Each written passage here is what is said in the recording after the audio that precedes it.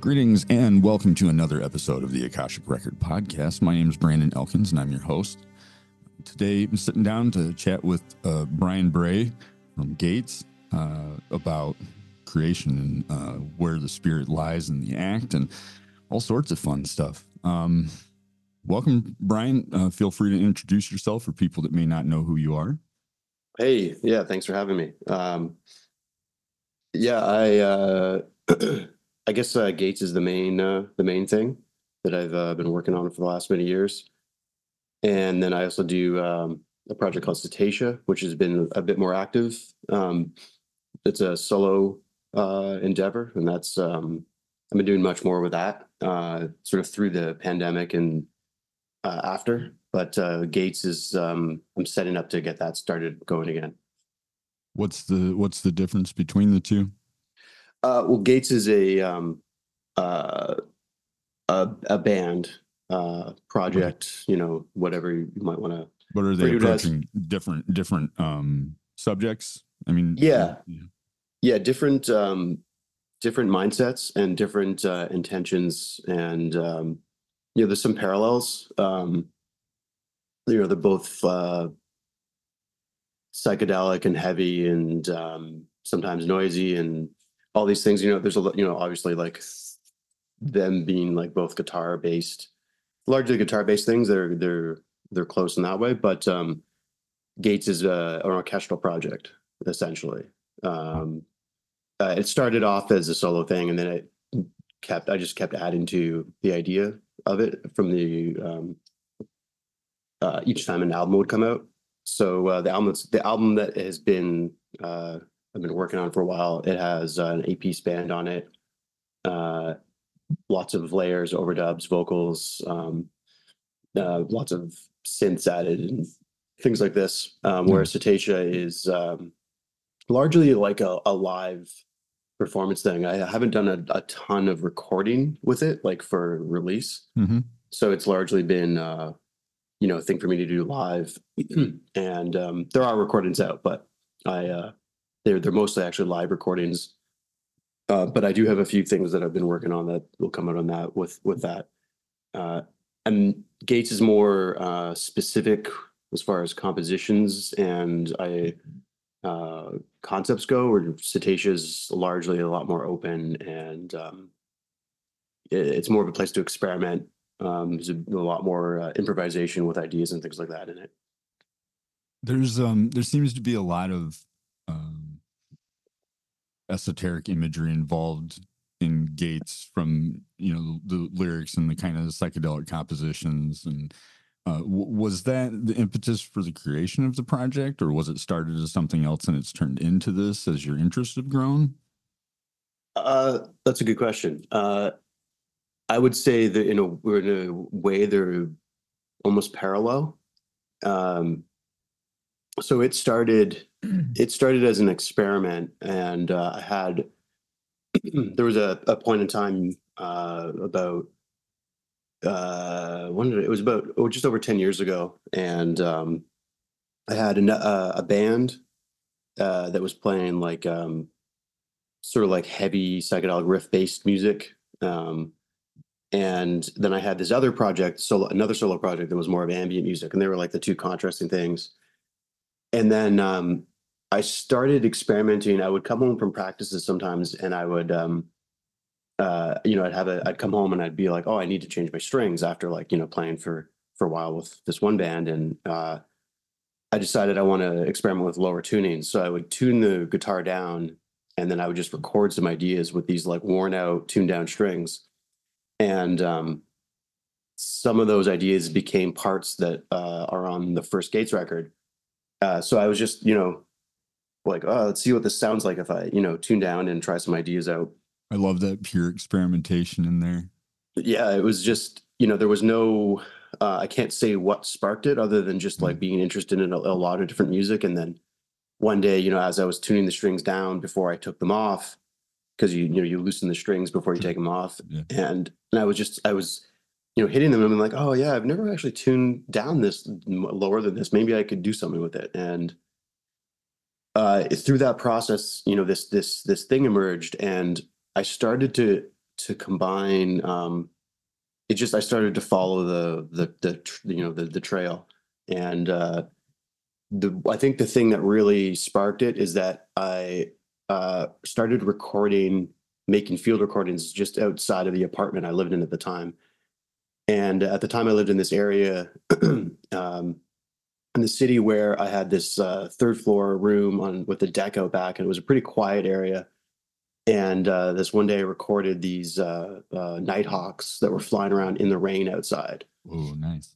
And that's that field recording is the thing you'd hear on the first Gates record called Mozzie Beating the Core. And the album starts with that field recording. That's a mood. And that was kind of it was the thing that, I was like creating this environment and adding guitars to it. And through the creation of it all, it started to become this thing, and it all just really, one thing after another fell into place in a sense, right? It was it became it happened right before a pretty difficult time in my life. And the creation of it, the initial creation of it, and then the development of it, what that album became was it lined up right along with that period of time. So it became this, like, I used the word a crucible when we first started chatting there, and it became a crucible of, like, if you will, of everything was going on in my life. So the title, you poured it all right into there. Exactly, yeah. And like the title has a pretty significant meaning for me, and the song titles and the sounds that are going on, and even the times I recorded some of the parts and things like that. It was very it was all very it was both cathartic, but also this, like, strange experience where I realized I'd never actually quite done something where I'd recorded music at specific times of, like, distress and all these sorts of things in life. And so sort of since then, it's like each time I would sit down to record, there'd be like different, things going on or different meanings that would start to get attached to it. And it became this place to start to explore what some of it meant. And then it coincided with a lot of reading. So I started doing a lot of reading to things. There's I could keep there's a lot of topics that sort of have made its way into the project at this point. So it feels intentional and personal, and to hear you talk about it like that, obviously I didn't know any of that really going in, but you can feel it in the output. A lot of when we conversed via email previously, that really interested me is your kind of understanding of not only the creative process, but the experiential process, and how you as the creator are manipulating the perceptions of another being or lots of other beings, right? Like you talk a little bit about how time and space relate to your compositions. Where does that come from for you? I think a lot of that really developed out of after working with this project for a couple records on my own, there were some people that asked me to play live with it, and I had this solo show I was going to do as Cetacea,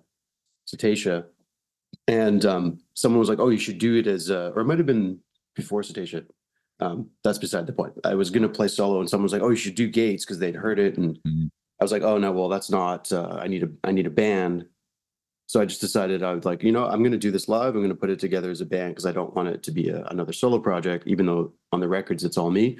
There's just like too m目layers. There was too many layers to do it as a solo performer. Few people like watching a guy with a guitar and a laptop, though. Yeah, I didn't want to do I didn't want to do that thing where I was trying to play too many things at once and all that sort of stuff. And I already had a solo project. So I was like, I want, this is a different thing. And so I put together this initial band, and the albums at the time were more sort of way more atmospheric and ambient in ways, even though it had these like, sort of dense like low tuned heavy guitar parts. It wasn't like I didn't produce it to be like this like really loud recording or you know, in that kind of way. But when I moved that to the live, uh you know, playing it live, it was with three guitar players and a guy playing synth, like modular synths, and creating all these like really low frequencies, and just it became its own thing, and it very quickly developed into this really really intense, loud, you know, at times like almost oppressive sound for people who were you know, in the audience and for us. Yeah. But it was very satisfying. And as that developed, you know, because it was like these low tune guitars and we didn't have drums and you know, we were doing all these things like using a smoke machine, and just I was like, I just wanted to obscure the experience of just like a band on stage to be something that was, you know, allowed our both ourselves and people, you know, people watching, listening to let go a bit more. Almost a ritualistic intent.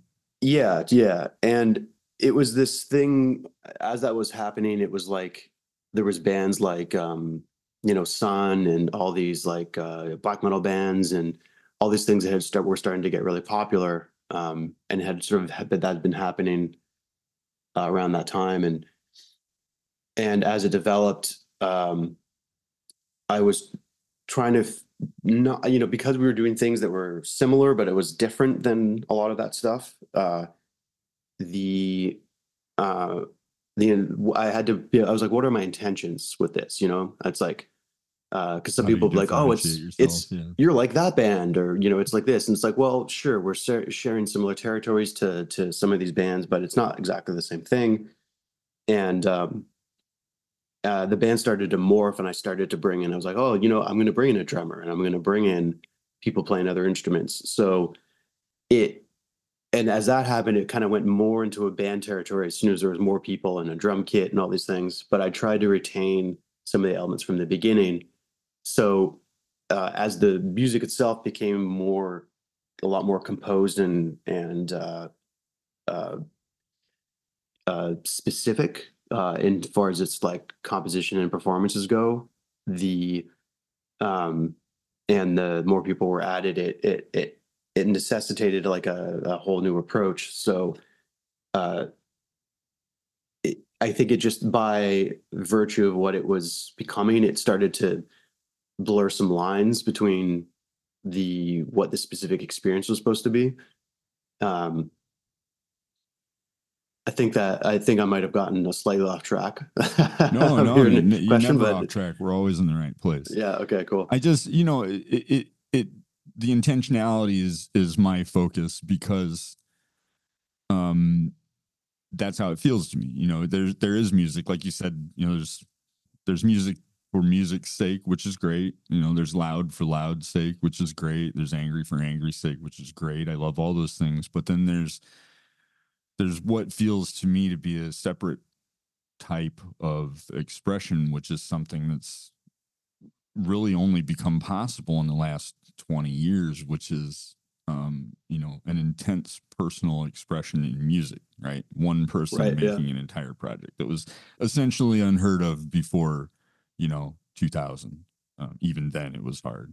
And so with artists like yourself and me as well, you know, it fascinates me to have basically these documents of what you are, even in a collaborative effort, trying to communicate to someone else through, you know, the use of time and composition. And so much of that also ties into how our bodies and minds play together, and you seem to be aware of that in a very intentional way. Yeah, yeah, it's you know, it's a thing with when you're playing music that or even if you're just into music that blurs these boundaries of things. And you know, we played a lot of shows early on um, that were there's some shows we played where we had the liberty of time for our sets. So we had 45 minutes or up to an hour, and that was great because that's what the music needs. Mhm. And then we'd do these shows sometimes where people would get frustrated because we would go over 30 minutes. Um, and I get really always get really frustrated with that because you run into that thing where there'd be people being like, oh, no band should play more than 20 minutes is the most, 30 minutes is the most. You have these kinds of Yeah, the noise uh set, you know, or like yeah, a grind show, that's fine, but totally. Yeah.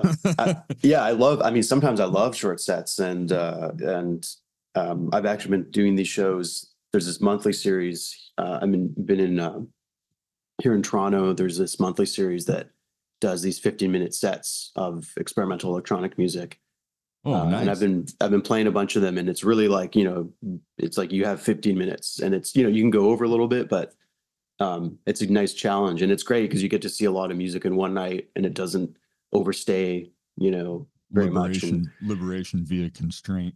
yeah, and that has it, that has its place. But when you're trying to articulate like a larger statement, whether a solo or in a band or whatever it is, I love seeing long sets, and Yeah. that's not a common. I think that not a lot of people like that. um, Yeah, unfortunately, like it has to be presented in some sort of context where it's like we're doing drone yoga, yeah, or something. and Yeah, it's going to be an hour and 45 minutes of this shit. I'd go see that on a Friday. yeah, yeah, and it's like life uh, makes things difficult. Our society and Oh life as yeah. it is makes things difficult for people to engage in things that aren't bound by strict time and Or long, stretches of time too, there's yeah, attention span thing. Yeah. exactly, yeah. And but it's a beautiful thing when you can both either perform and or participate in some way with spaces where you have that period of time. So I actually think, to go back a little bit to your previous question where you were asking about or saying it seems to blur the lines of or manipulate the experience, Hmm. something like Yeah. um, with where Gates went, some of the intentions were to have music that uh, people could grasp. They could like it's like, oh, there's these very specific parts, or section, or a theme, or a melody, or a riff, or whatever it might be. Um, so a lot of to do something interesting with like having these like big droning and abstract sections, they would be woven in with all of this specific like really strict composed structured parts. Oh, that's And interesting as a contrast. yeah, and it was, as the more we all worked on it, and because it became this thing where the drummer and myself became the axis of the band. Like we became the we would work on everything together quite a bit, and he also played synth, so we would have these practices where it's just the two of us would play for hours and try to develop these ideas. And then the other members would come in and we'd practice with them. And we developed all this cue system where we would like trade back and forth cues on certain parts so that we could create transitions that seemed seamless, uh, without being too obvious. And uh, some were intentionally obvious, and other parts would be like a transition would happen out of some big long like droning section with crazy drums, then we'd drop right into a riff. And then other parts they would happen where it'd be like, we'd be playing, and it was like, okay, how do we make it seem like we just kind of just morphed into this thing without a lot of effort How do or we not step on our own feet trying to get there? yeah. So I think that was an interesting development, and it got some. I think that got some amount of attention because then it was like this thing where I think a lot of uh, people seeing us live were like they were like didn't know what to call it. I Right. didn't know Yeah. what to And call it that's, either. I struggled with that a little bit too when I was like, what do I call this band? Like, it's sort of black metal, sort of drony, sort of melodic, like but to me, that's my favorite shit to listen to, is the ones that you can't be like, this is that X thing. Yeah. Have you ever heard of the concept of flow in psychology? Do you know anything about that? I think so. Yeah. Yeah, I talk about it a lot, and especially in the context of the spirituality of a live performance, either performing or experiencing, when the thing that you're doing requires enough of your attention to master the difficulty that you get in the zone, but it's not so hard you don't get frustrated. Yeah. Like the And flow state. yeah, flow state. So, but to me, what that feels like is the same feeling I get when I hit like a deep spiritual meditation state. Mm-hmm, And mm-hmm. I think there's such a, there's such a connection between those two, that music always feels to me spiritual. I mean, that's part of the reason I gravitate to a lot of it. Does your interest in, I guess, what's your daily practice look like, if you have any interest in the spiritual as it relates to your personal relationship? I wish I had a better daily practice. Everybody does, yeah, for sure. But if I'd say like a good, when I'm able to maintain some sort of like decent routine, definitely involves well, some amount of routine. It can be simple things like just the act of waking up and making coffee, and um, taking a minute, not looking at a phone or email or whatever, just having a minute to enjoy that. And I haven't kept it up. I used to meditate quite a bit. That's something I'd like to get back to, but Yeah. I find that is very helpful if I can maintain that, in life. And I think that the what you were talking about, like the flow state, Yeah. with, so you mean like with your in your Well, life, yeah, in I a, mean, in your life, not necessarily. I mean, let's see. So I feel like there's a corollary between the neurological states of flow and a spiritual experience, right. which is why the creative process, when it works right, feels spiritual to me. It feels like, when it's working the way I want it to, that something is coming out and I don't know what's going on. And the same feeling for me comes out if I'm playing live, even if it's been a highly rehearsed song, Mm-hmm, mm-hmm. inside and out, you can still hit that same state. And it makes me curious about the connections that people who create have with their spirituality.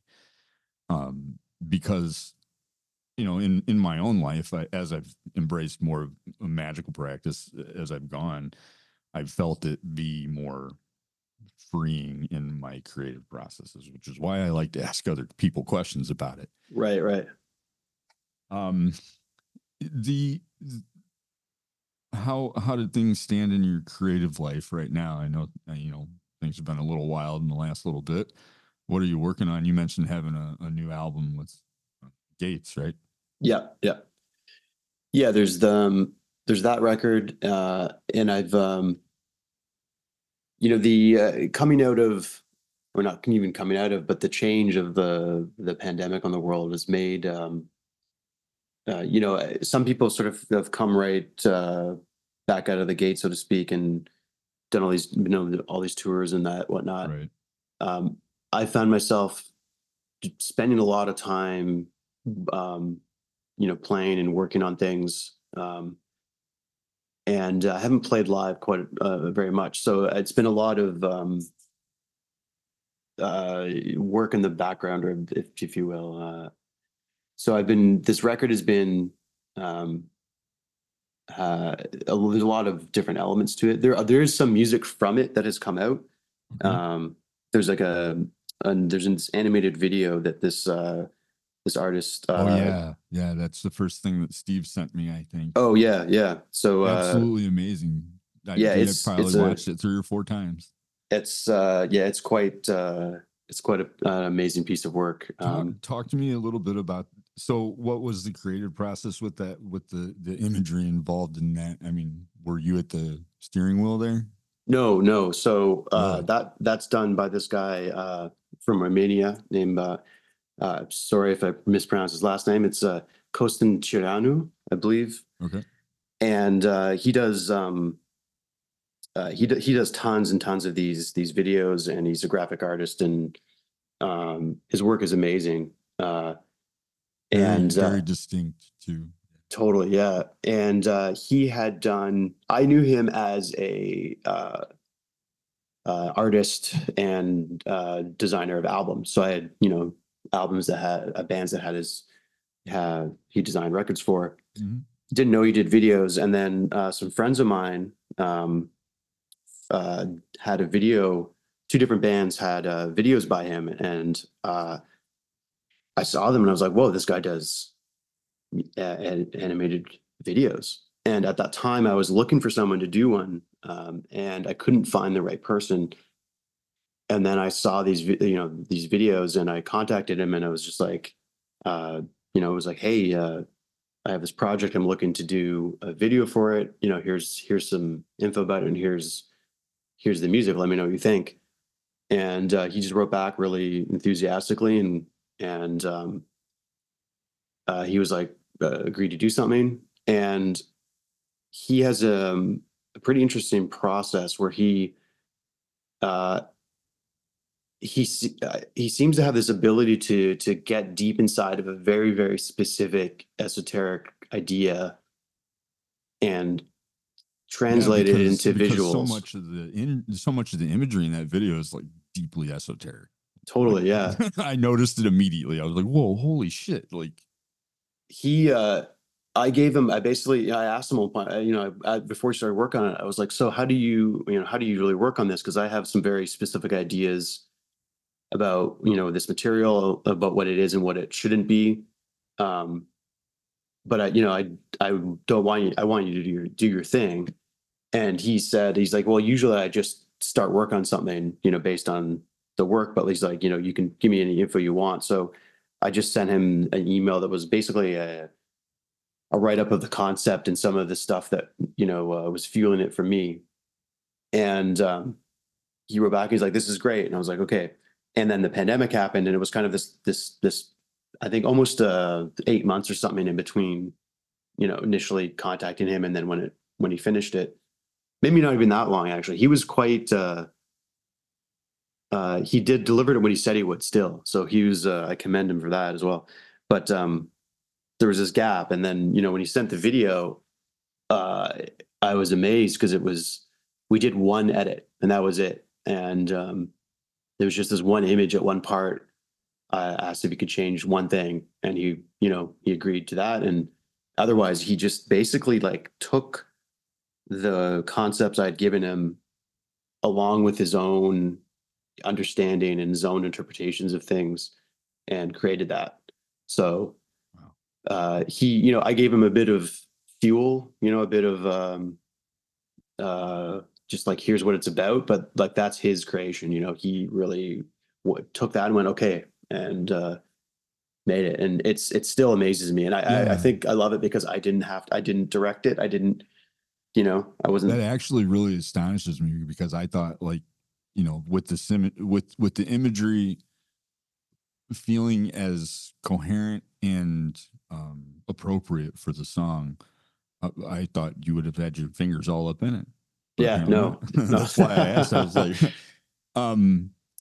talk to me a little bit about your interest in psychology. You mentioned Jungian psychology, archetypes and symbolism. Obviously, a lot of that goes hand in hand with the pursuit of the spiritual. Tell me what it means to you. That, like, Jung's work has been, for me personally, just I've read a lot of his work. I'm only marginally familiar because I have a friend who is a philosophy professor. So right, yeah. He's I've at the same time barely scratched the surface. He has so much out there, and he's had such a significant impact on the world. but just reading through a lot of his work, there's so many references, and there's so many things that it's like I'll read a chapter of a book or a section or some write up about something he was studying, and then it's like, okay, I have to go read about that now. So reading his work would always lead me to reading other things, and his approach to psychology is very open.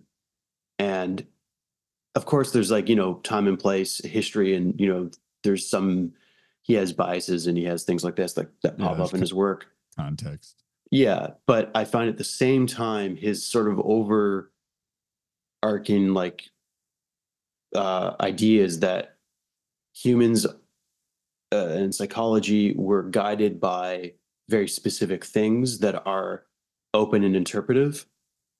So all the archetypes and things like this, it's there's symbolism to things, but it doesn't mean exactly the same thing for everybody, but it generally means these things. Mm-hmm. And that was very I started reading some of his work in my early 20s, and over the years I think my capacity to understand it has definitely increased. And at the time it was just very reading stuff like that when you're dealing with a lot of things in the world that are always specifically trying to push things into a box and push things into these very specific dynamics and binaries. It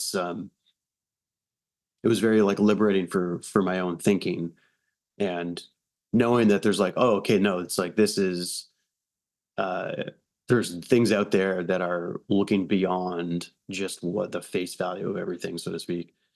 Beyond the So mundane. yeah, and it's the idea that how important dreams are, as an example, is See,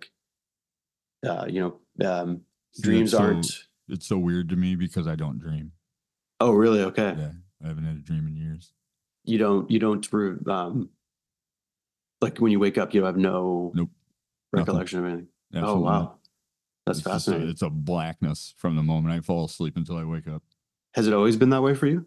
I've had very severe CPTSD induced insomnia for 20 years. So I don't really think that my brain has had a lot of REM sleep for a very long time. Okay. So yeah, every once in a while, I think the last time I had a dream I can remember was probably 3 or 4 years ago. Okay. So you've had dreams, but you don't have them. My wife has dreams every night. She's got a very elaborate dream world going on in her head. And I just don't. Oh, wow. I wonder if feel that's left out, man. Well, I wonder, I don't know enough about this, but I there's probably stuff going on. You just don't have the recollection or something like that. No, you're definitely right. Yeah. I got there's all sorts of shit going on in my sleep, but yeah, no dreams. Oh, damn. It does make me feel like I'm left out. So I smoke a lot of weed during the day. So right. That stuff's always fascinating to me, especially the little I know of Jung is the kind of collective unconscious idea that you're talking about. Yeah. I apply a lot of that to my research and understanding of spirituality, where, you have to understand that we're all playing basically with the same hardware with different versions of the software running on it. And that allows us to pick up, the same kind of patterns in the world relative to meaning. And that feeds into my understanding of magic and magic manipulation, I guess. Yeah. It's all, it's why I like talking with a lot of different people, because this big ball's all tied into, itself, whether people want to admit it or not. Yeah, absolutely. These things are, there's this idea that in the way people speak about things where, to go back to dreams, it's people say, oh, that was just a dream. And it's yeah, but was it? Right. You experienced something, you had this experience. just weren't awake. But once you have to acknowledge the fundamental reality that a dream and your perceptions aren't that much different, people Yeah. start getting real scared. And it's these things tie into like the concept of magic. Like people want to just often think of, I don't know, like wizards and fantasy novels or something like that. But and that stuff's cool. But Yeah, I dig it. it's like, I don't know, music is, seeing live music, that's Oh magic to yeah, me. absolutely. It's like that's real. It's people taking instruments and these various devices and fabricating intangible things that manifest and disappear Yep. immediately, that Reaching into affect somebody else's everybody. head and fucking with shit. Yeah, and it affects people on the deepest levels. Like it's like people have revelations. They have these cathartic experiences. They go to, even just sometimes just listening to a record, they come out of it and it's changed them in some way. So it's like these, I don't know, it's like magic is right in front of us. It's just Yeah, there. absolutely. And the it speaks to something deeper, I feel, too. Like it's not just that it's that it is uh, a product that has an effect. It's like it's actually like uh, digging deep into things we can all access. Sure.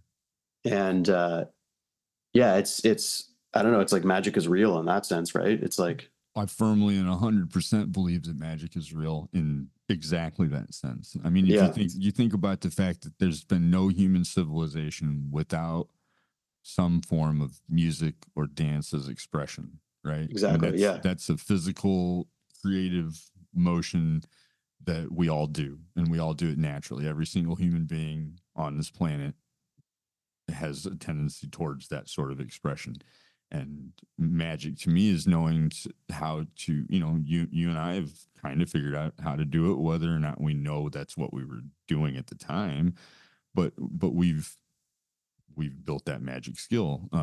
I was talking to Guillaume Cazalet from Neptunian Maximalism a couple of months ago, and he mentioned this idea that he had that I've given some thought to before and since, that a song or a recording is kind of like a spell that you put out into the world, and then every person that listens to it and is affected by it has fulfilled the role of your spell, and you can do it thousands or millions and millions and times over. Oh, that's great. Yeah, I love that. Yeah, it's an absolutely transcendental way to think about not only magic but music and creative process, that you're sending a spell out there in the universe to tinker with other people's emotions. I Yeah. don't, I think one of the purest things that I've ever done is wept at a live performance. I saw 40 Watt Sun live, and I just wept. It's the first time I've ever cried at a show, and it affects people so deeply that Mhm. it's fascinating. Yeah, it's amazing. I mean, I've had those experiences too, and it's uh, it affects us on such a level that to call it anything else, to try to be it goes beyond like the concepts of pop music or these things. It's like it would truly, the idea of it being songs and whatnot being a spell is a great. I love that. That's it carries like a, how do I want to say this? Well, to go, when you're asking about the video, the Mhm. Gates video, it's like the idea, the fact that Kosin came upon the same Right. things that I put into the music that doesn't have any lyrics, just it's just the sounds plus an email with a paragraph being like, here's what went into it. Right. And he created it out of that in his own experiences with the similar subjects. And it's almost like all you did was just reach out and just put a little finger in his brain and say, "This is how," and he went, "Oh, okay."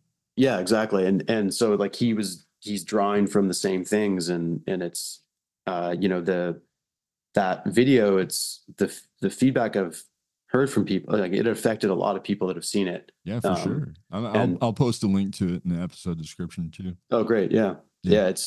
I think that's an incredible way to view these things. And I mean, even on a mainstream scale, that's actually how Sure. people view music. They just wouldn't maybe say it that way, but it's a spell to make you give them money is how they yeah. Or people can all agree on certain songs being these amazing songs that have such an impact, but it's they wouldn't call it that. They wouldn't say it's a spell. They wouldn't say it's a these things, but it is. It is this magical thing. If you sat them down and had them tell you, describe what the song or album means to them, nobody's going to give the exact same answer, but we all feel they're important. Yeah, that's what happened, right? Yeah, exactly. And especially how did do you feel like having that video made and having your ideas reflected back at you like that changed the way that you feel about the song? Like did it bounce like a counterspell back, In a sense, I think it did. To me, it's a gift. It's, despite the fact that like it, I hired someone to make this video, I paid him, he made it, he did his job, but like the actual thing itself is a gift because I've watched it many times, and to feel like something that I was a part of creating and directing has also become this other thing, this visual piece of art is it's given me a lot as someone that's like I'm a designer and I do layouts and I make visual art as well, and I usually do layouts for my own work, and I've done work for other people, and and I've done some sort of film stuff for live projections over the years, but it's not my it's a part of what I do, but it's not I'm not as I would say as deep into it as some other people, and to have something like this be created, it's like that is articulates so many of the concepts that are abstract in the music, like just I showed it to a friend recently who hadn't seen it, and the next time I saw him after I'd sent it to him, he kept going on about the character in the video. Yeah. And there's like this guy, he's like and there's it changes throughout the video, but like there's sort of this narrative in it in a sense. And there's this one image where he is wearing this like a clothing, like a jacket made out of clocks, and there's these other ones where he's like, it's like he's handing off his soul or some sort of energy from him, it's going into this other entity, and there's like all these moments throughout it. And when I was talking to my friend about it, he was just like, that guy, I love the character. He was so, into the character. And you didn't have anything to do with that. I'm just like, I know, I love it that he created this. He cool. Like Kostin articulated this, like he got this, like he created this character that is sort of not definable in a specific way, but it captures archetypal.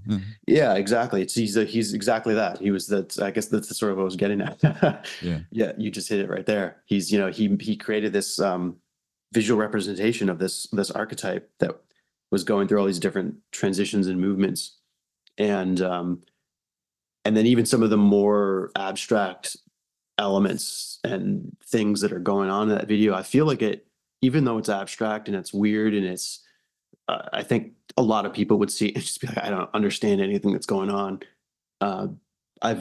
So many people have been like affected by it. So and it's definitely, maybe this is on my mind because I went to the Art Institute the other day, but that concept of understanding that people have been beat over the head with about creative experiences, you know, that they have to understand it or grasp it.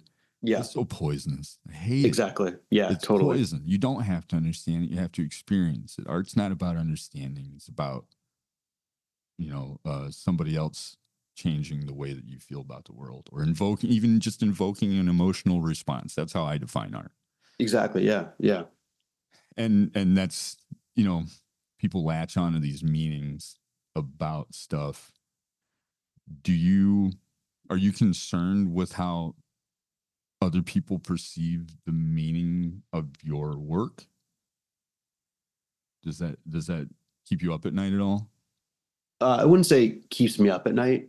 Um, and a lot of stuff I do is purposely trying to not be too specific. And there's times when I think I'm being like, I'm kind of hitting people over the head with it. And then I'll show it to someone and they'll be like, you're not, and it's like, uh, what I think is too obvious is often still pretty esoteric to Right. most. Because And you got the context. yeah, so it's I think I am concerned with people getting some element of the intention, getting, knowing that it's um like, I think a thing that often happens with a lot of artists that play music that doesn't really sit neatly in one spot is that, you get the thing where it's like a lot of the times over the years, it's like, we try to get a show and it's like, oh, well, Gates is too metal for us to do it, in this some experimental scene, or it's Yep. too metal, it's too loud. And then you go to, a noise scene might be like, oh, it's also too metal, but it's also not noisy enough, or it's too structured. And then, you go over to some other area and it's sort of it runs into these issues where it's not enough of one thing for certain places. Um, And and because people can't easily grasp it, they don't want it. yeah, and then so I do get concerned that it's like people are able to understand that it is a diverse thing, but it's also appropriate for places, and not to just be like, oh, that band, yeah, they do some noise thing. It's like, no, there's noise in it. There's Yeah. noisy parts. There's elements of that music, but it's also these other things, and it can be appropriate for a specific type of show. But I think, sometimes it's that isn't understood. So I think Yeah. that kind of stuff concerns me more. Yeah. But that's more about like the band existing out in the world. Sure. And Rather than the abstraction of the ideas. yeah, I think if someone's engaging with the work, I don't want to beat them over the head with any specific idea. And it's sort of what you said, where people can draw different experiences from the same piece of work. That's what I hope it can do. I hope, like, the titles have meaning for me. They're specific to me. The reasons I made it are specific and also open. But I hope that they can do the same thing for other people, where someone can have an experience with it that opens things up for them in some way. And, I think it's all valid. It's, uh,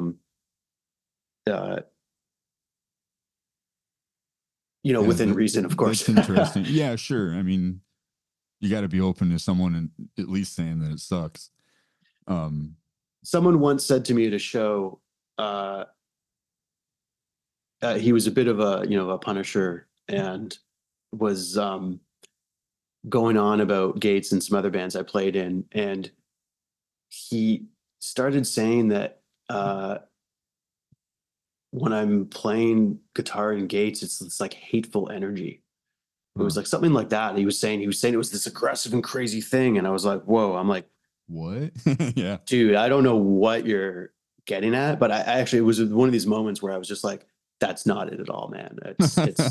There is no hate in this at all. This is all coming from love. This is all coming from the the beauty of experience. And it might be dark and it might be really intense and even aggressive at times, but it's definitely not fueled by that in any way.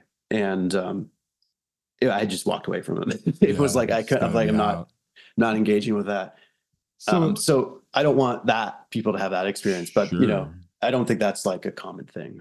But going back to talking about dreams a little bit, I think I derailed the Jungian dream ideas, but I'm curious about it. Obviously, as someone that doesn't dream, what does that what do dreams mean to you relative to spirituality and also your creative output? Are your dream ideas incorporated at all?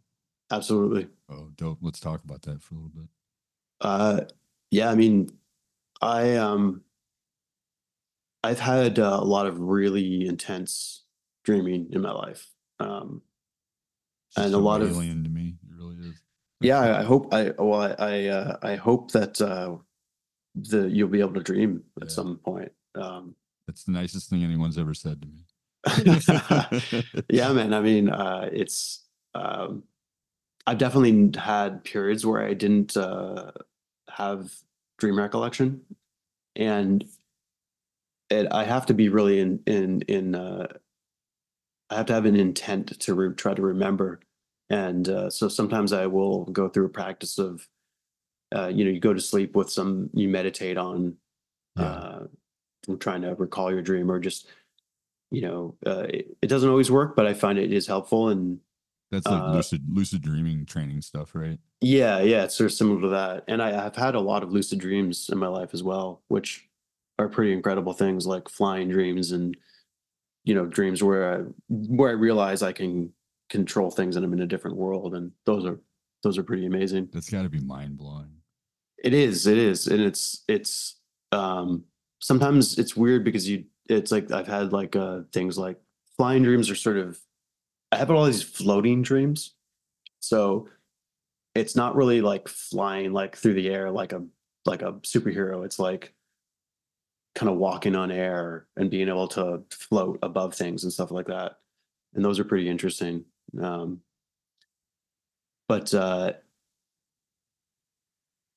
the dreams affect me. They sometimes give me answers. They often provide more questions, but things come through them that are hard to explain, a lot of the time. But there's these moments where something has this meaning, and it leads to some sort of other understanding in the waking world that makes sense. And I feel like they where it's digging into the unconscious, and we're all connected in there in some way. So it's sometimes I can't understand it at all. It's like I wake up and it's like, what the hell was all of that? I don't understand. And I try to write things down when I can, or I'll, now with the, phones at hand, I try to, I'll record voice memos. So I have all these like voice memos of, me just waking up groggy, being like, blue tower, I floated through the window, and then, my grandfather was there saying this to me, it'll be like things like that. And seven pigs. Whatever it is. And sometimes I'll go back and I'll listen to a voice note, and it'll be like, oh, it's about that. And then other times I'll listen to those or read a note that I wrote out, and I'm like, I still have no clue what that was. So it's little bits of litter you leave behind in your life. Exactly. Yeah. Yeah. I mean, it's really, it's fascinating to me. I don't think I've talked to anybody about dreams yet. The idea that we kind of all pull from that same base pool of dream experience, that's another, that's weird, because that's another one of those shared cultural prototype behaviors that I was talking about earlier that I just didn't think about because I don't have dreams. Right. Yeah, that's fascinating to me. We're coming up here on our hour soon. Okay. So we'll just wrap up here, and I'll let you plug anything that you want here when I do my outro, and then we'll be finished. All right. Hold on. My brain stopped working. Hold on. That's like, all good. What the fuck was I talking about?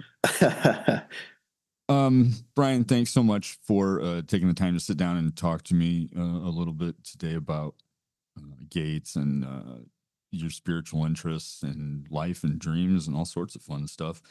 It has been a very wonderful conversation. I really love these, getting to sit down and talk to other people that feel that this is important in their lives.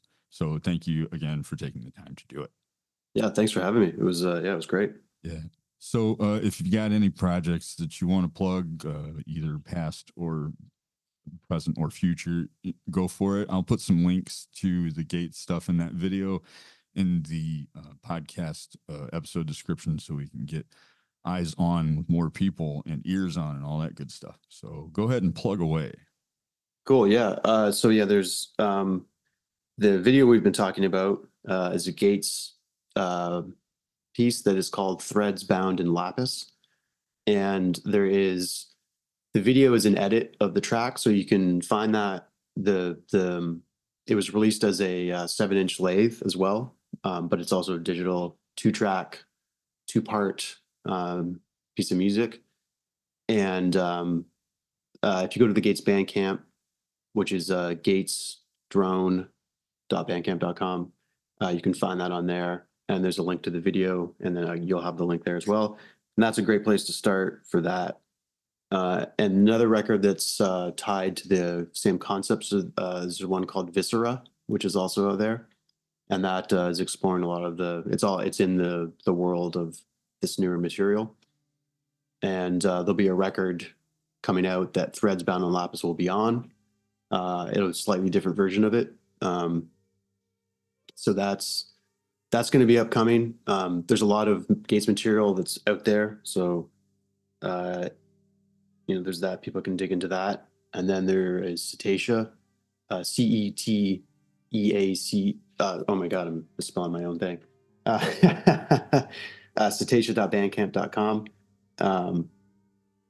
And you can find a few things up there. There's going to be a new record of coming out for that. I hope sometime soon that I'll be self-releasing. Nice. Those are the main things at the moment. There's some other projects that got involved in recently that'll have some stuff coming out.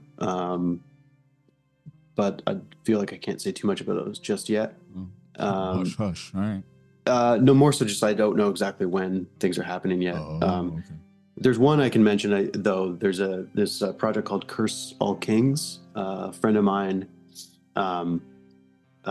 who had me play some guitar and some tracks, and he has a record coming out. I think it's on that label, Cyclic Law. Oh, cool. I'm not sure when I think that's coming out in the spring, sometime this year. Awesome. And it's a pretty interesting, cool record. So there's that I don't know what it's called though, so I can only give so much, but Curse All Kings is great. There's some records out already by that. Cool. And there's one last thing I'll mention is I am in a band with my brother, and called Royson, which it's his project, and I'm one of the guitar players in it. And there's a record that I've been working on, and he's just finishing up the mix, and that'll hopefully come out this year. And it's very it's not in the world of a lot of my other music. It's more like cinematic library music, Italian film score kind of style of things. Nice. That sounds interesting. A lot of different influences. There's like some renditions of classical pieces that are on there, and I hope that comes out this year. So that's something to I'll definitely be pushing once that emerges. Cool. All right, Bryan Bray from Gates and a bunch of other stuff too. This has been this week's episode of the Akashic Record Podcast. I hope everyone's hanging in out there. Apologize for the long ass delay between episodes. The holidays fucking suck. Well, on the other side of this shit, we're in 2024 now. It is the year of the golden retriever. We are only doing golden retriever energy this year. All right.